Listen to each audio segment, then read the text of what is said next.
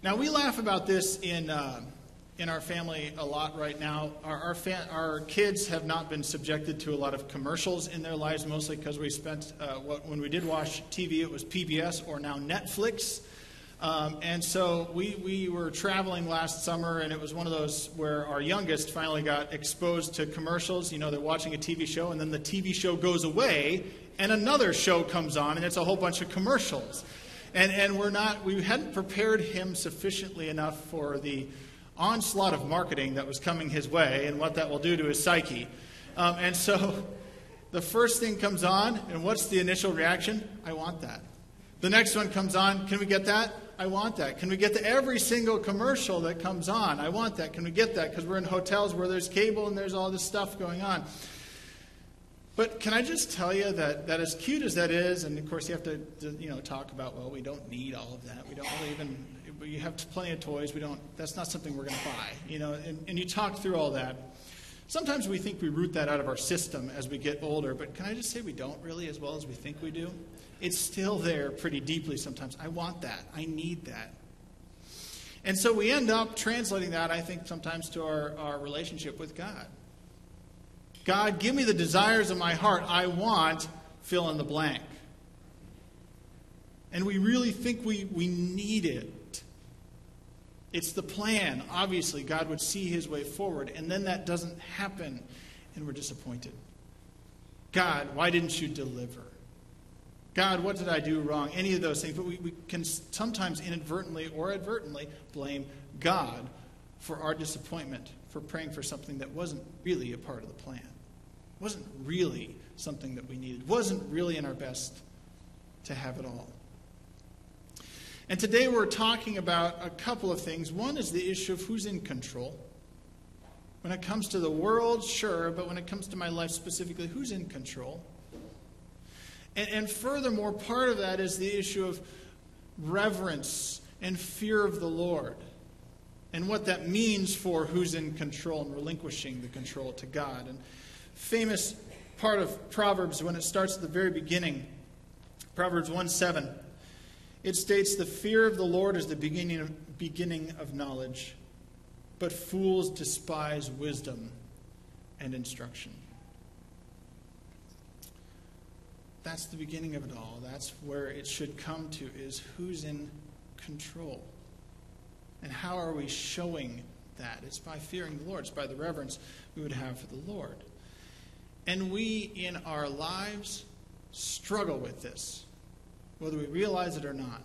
We struggle and volley back and forth between reverence for self and reverence for God. Sometimes we will view God, whether we realize it or not, as a colleague. Sometimes we view God as an employee, as someone we manage, as someone we can handle. And we'll see that in the text today. We view God as just a co-worker rather than an all-powerful, the all-knowing, sovereign, desiring our best Lord of the universe. That's who we're supposed to fear, is that God.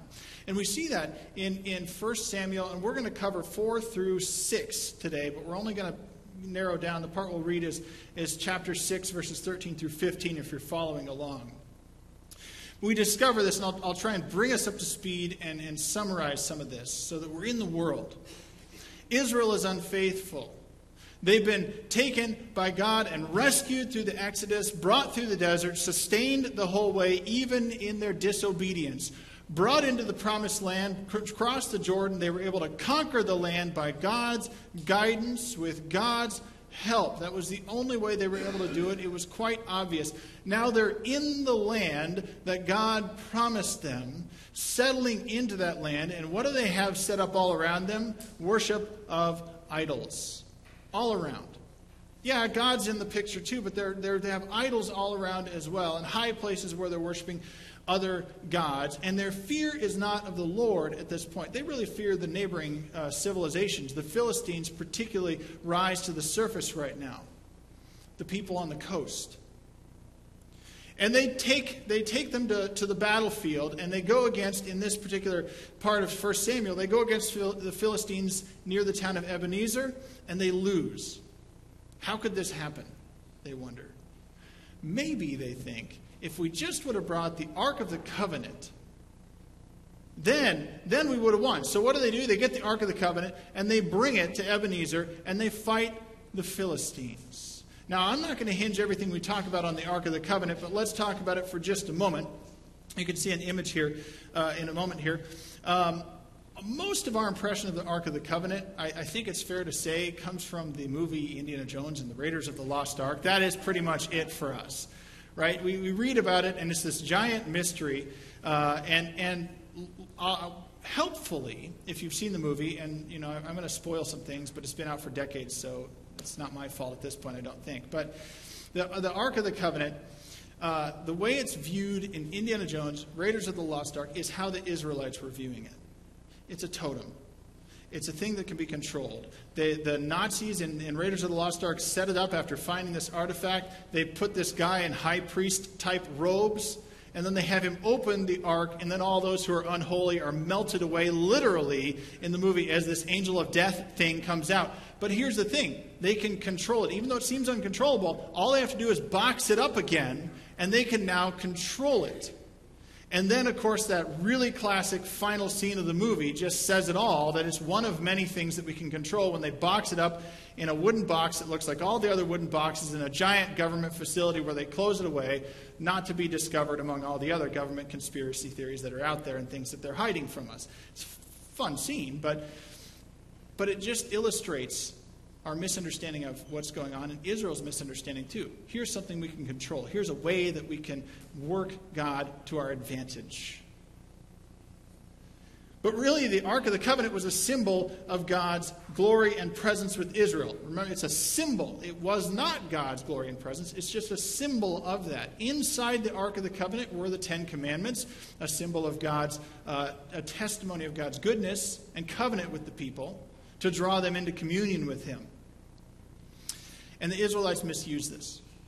They think that they can control God with the ark, and God shows them how wrong they are.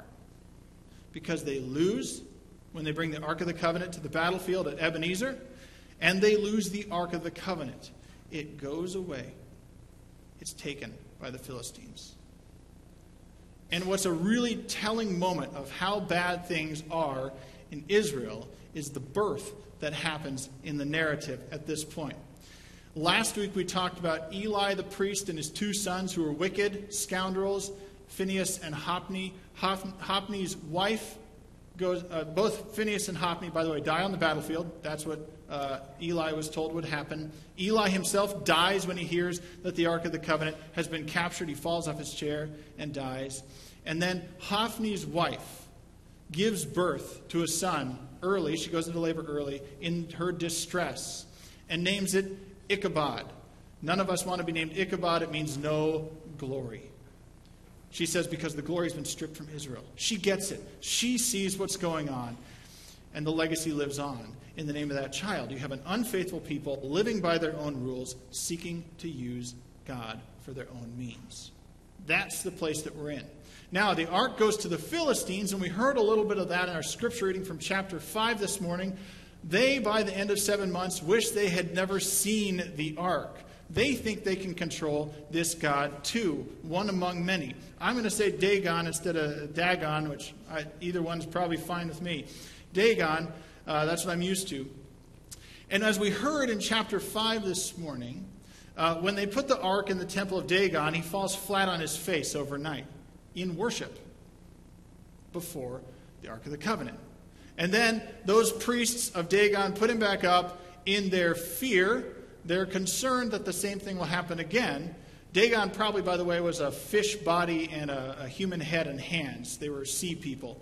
And so he falls over again. The head has fallen off. The hands have fallen off. And it's on the threshold of the door. The threshold in the ancient world was the place where spirits and some gods, they believed, dwelt. And if you stood on the threshold, you had to be careful. But if you stood on it, you could put a little pressure to get what you wanted. Right? So now here you go. All of this has fallen on the threshold. There is no control that Dagon has over anything going on. All the pressure's on them and all the worship is on God at this point. And you can see the Philistines start to have a bit of fear. They start moving it around. They had 5 principal or chief cities. They start moving it around to those cities, thinking they can kind of control it. And each place it goes, there are these tumors. It turns out there are also rats that are coming around too. Scholars speculate that they're not sure entirely what the tumors are. That could have been the plague, bubonic plague. Some of the language indicates that perhaps the people were suffering from hemorrhoids as a result of this. Something like that is going on. But everywhere they go, the ark goes, the people suffer. And so finally they ask their own priests, how do we get rid of this and stop the suffering? This is madness. Why are we still holding on to this thing? We've got to get it out of here. So they devise this plan that of those 5 chief cities, they'll make 5 golden rats and 5 golden tumors. It's a very interesting way to do it. And then they're going to send it back. That's a guilt offering. They send it back to Israel. But if you read carefully, and I challenge you to do this later, to read chapter 6, you'll find it interesting. And it's an exercise in paying attention to details. Because I read it a couple times, I didn't even catch all the details this week. And I'll just point out a couple to you. In order to get rid of the ark, they set up a test that seems like it's set up for failure for the ark. They take the ark of the Lord, they put it on a new cart. They put it on a new cart, unmanned, to be pulled by 2 cows who have just given birth, 2 cows who have just given birth who have never been hooked up to a cart before. Now, that's a recipe for disaster because they don't really know what they're doing. They're supposed to learn how to pull things like a yoke or a cart. Plus, they're putting the baby cows that they've given birth to behind them. And so mama cows have maternal instinct and milk that needs to come out soon. And they're going to want to turn around to the baby cows. They've never pulled a cart before, and they say, if it goes towards Israel, then we know that it's the Lord's doing, and if not, then it was just a coincidence that all this happened. And what happens? It goes to Israel. That's where it goes. And when it finally gets there, let's read a little bit of the text here. Chapter 6 of Samuel, verses 13 and following. It goes to Beth Shemesh, a Levitical town. Now the people of Beth Shemesh were harvesting their wheat in the valley, and when they looked up and saw the ark, remember it's been gone for 7 months, they lamented that it was gone. They rejoiced at the sight. The cart came to the field of Joshua at Beth Shemesh, and there it stopped beside a large rock. The people chopped up the wood of the cart and sacrificed the cows as a burnt offering to the Lord. The Levites took down the ark of the Lord together with the chest containing the gold objects and placed them on the large rock. On that day, the people of Beth Shemesh offered burnt offerings and made sacrifices to the Lord. A couple other details we ought to note. They have a good attitude about the return of the ark. They don't know the protocol for sacrifice at this point. Things have gone wrong in Israel. They're in a Levitical city where they should know how to appropriately sacrifice. But what do? They sacrifice the girl cows. You only sacrifice the males, only the firstborn. You don't do the females. But I think that God can use this still, and this is where I kind of think we can launch into the rest of what we want to say this morning. It's the wrong sacrifice. They should have known better. But it's the right attitude. And God can work with that. That doesn't excuse wrong. I wouldn't begin to suggest that, nor do I think the text suggests that. But you can see the opposite in, let's say, the Pharisees of the New Testament, where they have the wrong attitude, but they have the right practice, right?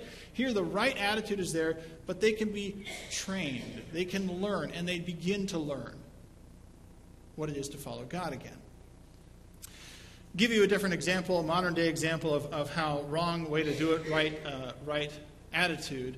I have a friend who came to Christ decades ago, and when he came to Christ, he was on a backpacking trip for a couple days with some friends. He came to Christ out on the trail, and they were up high on a peak of a mountain one day in Colorado, and he said, well, I just became a Christian. Don't Christians take communion or something? Shouldn't we do that?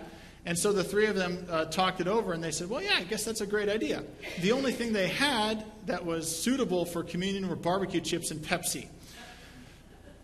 Wrong way to do it, right attitude, right? I think God can begin to work with that. Now, when we take communion, we're going to use not that this morning, but that disappoints some of you, I'm sure, actually. But I think God can use the right attitude and shape us. I think that matters. I think that's crucial, in fact, because God rules this world. And God's rule of this world means that God needs to have his way in your life. He needs to rule in our lives as well. And what that means out of us is we need to be humble to actually fear the Lord. And we need to have the right priorities and how to proceed. We can have the attitude in place, but then we need to proceed forward. And what I'm going to suggest to you, I've talked before about praying the names and attributes of God, so I'm going to suggest a little bit of that to you this morning. I think it's powerful, and I think it shapes us. And I'm going to pick out 3 this morning that are worth note as we think about this, and we think specifically about God's sovereignty. That's what the 3 O's of God amount to, and that's what we'll talk about. So the first one I want to talk about is that God is omnipotent. We can pray this. In fact, that God is omnipotent, all-powerful. There's nothing outside of the sphere of what God can do. If God wills it, God can do it. If I decide later today that I want to try and fly and I jump off the top of this church building, it's not going to happen, is it? Right? I can will it, but I can't do it. But God can do what God wills. God is not limited by that, like you and I are. That's, in fact, part of what makes God God. And we overstep sometimes when we don't fear God and fear ourselves instead, or put sovereignty on ourselves and our decision-making and our way. And so we have to actually say, I'm sorry to God at some point. Have you ever considered the power of I'm sorry when you do something wrong? To seek that forgiveness from somebody. I think it's really telling that as we read this passage of 1 Samuel, the first people to send a guilt offering are the people who really don't even fear God at all in the beginning, the Philistines. It's really interesting. They're the ones who say, we've got to figure this out. And they're the ones who haven't lost their perspective on history. Apparently Israel had. It was not that long ago that they left Egypt, a couple generations. It was not that long ago that they entered into the land. And we know that it's on somebody's mind because if you read the text in 4 through 6, you see that part of the reasoning for the Philistines sending a guilt offering is not just the relief from tumors, but the fear of something worse from this all-powerful God. They say, we don't want to end up like Pharaoh and the Egyptians. They know the history, even when Israel has forgotten. They're the first to say, I'm sorry. Forgive us. Somehow, some way, forgive us from this wrong that we've done. They tried to conquer God. They said, I'm sorry. We have to have a proper perspective that God is all-powerful and we aren't. And have that in priority. And we can pray that. And we can live that because we pray it. So we say, God, you're omnipotent. You're all-powerful. I'm not. Help me understand what it means to rule in my life. I mean, that's simple. Praying that way. Second, God is omnipresent. That is everywhere. Omni meaning just all. These are fancy theological terms. God's everywhere. There is nowhere where God isn't. But here's the thing. They had a misunderstanding in 1 Samuel about where God was, in a sense. God was not in the ark, and that's the only place God was. That was just a symbol of God's presence. God was everywhere. God was able to be everywhere. Sometimes we hear even in our own culture that we try and explain it to kids, where's God? Oh, God lives at church or something like that, right? Well, yeah, but more than here, right? So people will sometimes say, well, I shouldn't do such and so, we're in a church. I shouldn't say that word, we're in a church. Or I'm talking to a pastor or whatever. And then the next question is, well, should you do it anywhere then? God is everywhere. God's not limited by time and space like you and I are. You can't be in 2 places. I can't either. Some of us wish we could. God can't. God is everywhere present. Omnipresent. But there is a way that we can cut God out of the picture. That's sin. And that's the whole root of what we're talking about, to declare our own sovereignty over God's, to declare fear of ourselves over fear of God. But we recognize that even when that happens, I think this 1 Samuel passage illustrates this well, even when we try and cut God out of the picture, God will not stand to be controlled by us. It's not going to happen. God won't allow that. And if we want to return, that's the invitation God gives us when we try and declare our own sovereignty over God. The return is a heart. It's that right attitude. It's a heart and life willing to live in God's presence under God's authority. And so we can reference something like David, who says it so well in Psalm 51 after his sin with Bathsheba. He begins, verse 15, which isn't on the screen, but 16 will be. He says, "Open my lips, Lord, and my mouth will declare your praise." He says, "You do not delight in sacrifice, or I would bring it," right? The cows weren't going to be enough, even if they were bulls, for the people in 1 Samuel. "You do not take pleasure in burnt offerings. My sacrifice, O God, is a broken spirit, a broken and contrite heart. You, God, will not despise." God can work with the attitude in the right place and shape us so that what's inside will become what's on the outside. And we can easily, you can see in 1 Samuel, the people had faith in idols. They had faith in false gods, in things that aren't real. That's what an idol is. They put their faith somewhere else, and they had this belief that God was limited by time and space, that we could control him, that we could put him where we want. And they lived accordingly. That's how they ordered their lives then. Well, if it seems like God is going to be affected here, then we'll make a sacrifice to that God. But maybe this other God is affecting this, so we'll make a sacrifice to that God. They put their time and energy into different things that benefited them. When the ark returns, they sacrifice. They begin to learn God's desires again. That's the transition that goes on with the right attitude. They still fail a little bit, but they start moving that way. By the end of chapter 6, the beginning of chapter 7, they've made a significant transition. It takes them a while, though. I'll give you an idea of this right attitude, though, working out, where we can shape the behavior. Around our house, we've been working, our oldest is great, but the younger two, we've been working with putting their plates on the counter when they're done with dinner. It's a surprisingly hard thing to learn. And so they're supposed to put it on the right side, where we put all the dishes, the right side of the sink. And what happens finally when somebody brings it in? Where do they put it? As far to the left as possible, as close to where they started, basically.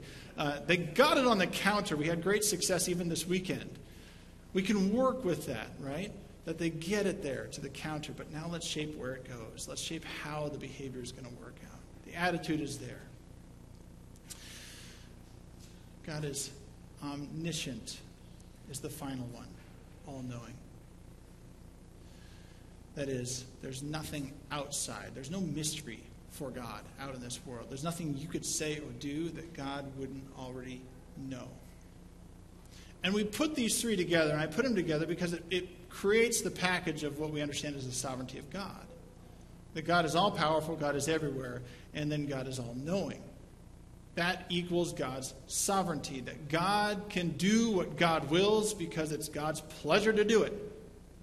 God answers to no one, doesn't need to. We answer to God. And we reverse that equation at our own peril, is what we learn here. To put in the words of A.W. Tozer, I think he said it well. He said, "Were there even one datum of knowledge, however small, unknown to God, his rule would break down. To be Lord over all the creation, he must possess all knowledge. God is said to be absolutely free because no one and no thing can hinder him or compel him or stop him. He is able to do as he pleases, always, everywhere, forever. To be thus free means also that he must possess universal authority." And Tozer goes on to say, who would God answer to anyways? Who would give God's marching orders? No one. God is sovereign. God does what God does at his pleasure, and he has the authority and the right to do it. We don't have that same authority and right. We are to live under the one who has that authority and created us and loves us. Living under God's authority is, in fact, the path to life. That's the way forward. To do anything else, to move in anything but a Godward direction, is the path actually to death. That's what Scripture continuously teaches us. You can see that evidenced quite clearly and quite physically, actually, in 1 Samuel in what we're reading. And if we're going to move in a Godward direction, we need to pray that God's ways become our ways. To destroy in us, this is what we need to pray, those things that would hold us back. Where we declare our own sovereignty, where we declare that God is not in control of that area of my life, we need to hand those things over. An example I felt even this weekend. We had a garage sale this weekend. In the past, I know that stuff is a thing that can get a hold on me. Things. I like things in shiny packages. And I do. That's what I like. But I'm learning to relinquish those things. I'm a pack rat. I'm trying to get rid of things. My wife is happy about this. We've had a number of garage sales over the years, and it's taken me, each one of those, to be able to release that stuff. The first one, I didn't want to be around it. I was there, but I was kind of absent in many ways. The next one, I was like, okay, I can handle some of this going away. And then yesterday we had one for the past couple of days. My goodness, every bit of thing that went away, I felt freedom. I felt freedom with everything that a person bought. I don't care about the money. I just want to get rid of the stuff. Get out of here. There's too much of it around. And so it is when we start to relinquish those things that hold us back from God. We think that they're good for us, but we relinquish those things and we actually feel freedom to live under the sovereignty and control of God. The people in 1 Samuel of Israel didn't quite get it, because even when they get the ark back, they think they can still micromanage God a little bit and control him. And they misuse the ark still, and a whole lot of them suffer the consequences. Finally, by the end of chapter 6, Samuel comes and he says, are you guys ready to get rid of your idols? Do you see what's happening to you? They break all the idols. They knock down the altars. And they say, we're ready. Right? It's a process. It takes time, but the right attitude makes all the difference in getting to that point. The people, when they started, they feared the Philistines. They didn't fear God, and the effects were clear. And the question is, who was in control? And the question comes to us then, who's in control? Not just of the world, but in my life. Is it God? Is it me? Is it other stuff? Is it things? What is it? What's in control? Is it my schedule? Work? In the New Testament, in 1 Peter, we get a glimpse that the message is the same throughout Scripture of our need to fear the Lord and put things in perspective and priority. Because sometimes things will go wrong in the world if we're following Christ. Sometimes things won't look right. Sometimes things will push down on us. Peter writes to a people who are suffering persecution. They're oppressed because of their faith in the Lord Jesus Christ. And the same basic advice is given to them as Samuel gives to the Israelites. In 1 Samuel 6 and 7, he says, in your hearts, revere Christ as Lord. That's the way to life. That's the way to freedom, is to revere. That is to fear Christ as Lord, our authority, our way forward. Warren Wiersbe, commenting on this, we'll round it out with this. He says, when Jesus Christ is Lord, that is that authority, the future is your friend. And you can walk through each day confident in his presence and his help. Would that be the case with us, that we'd make Jesus Christ our Lord and authority in our lives? Let's pray. God, you're omnipotent, omniscient, omnipresent. You're all-powerful. You can do anything you will, and you do it at your pleasure. You're everywhere. There's nowhere we can go that's outside of your presence.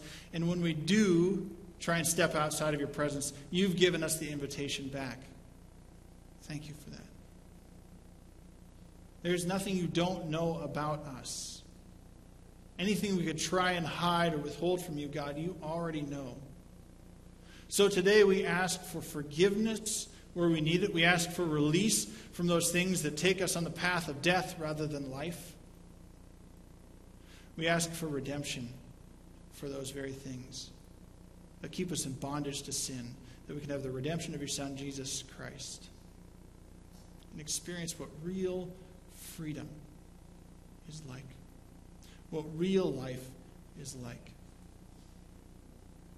Father, grant us life, grant us entrance into your kingdom if we have a willing spirit, if we are ready to follow you. Be with us today. Amen.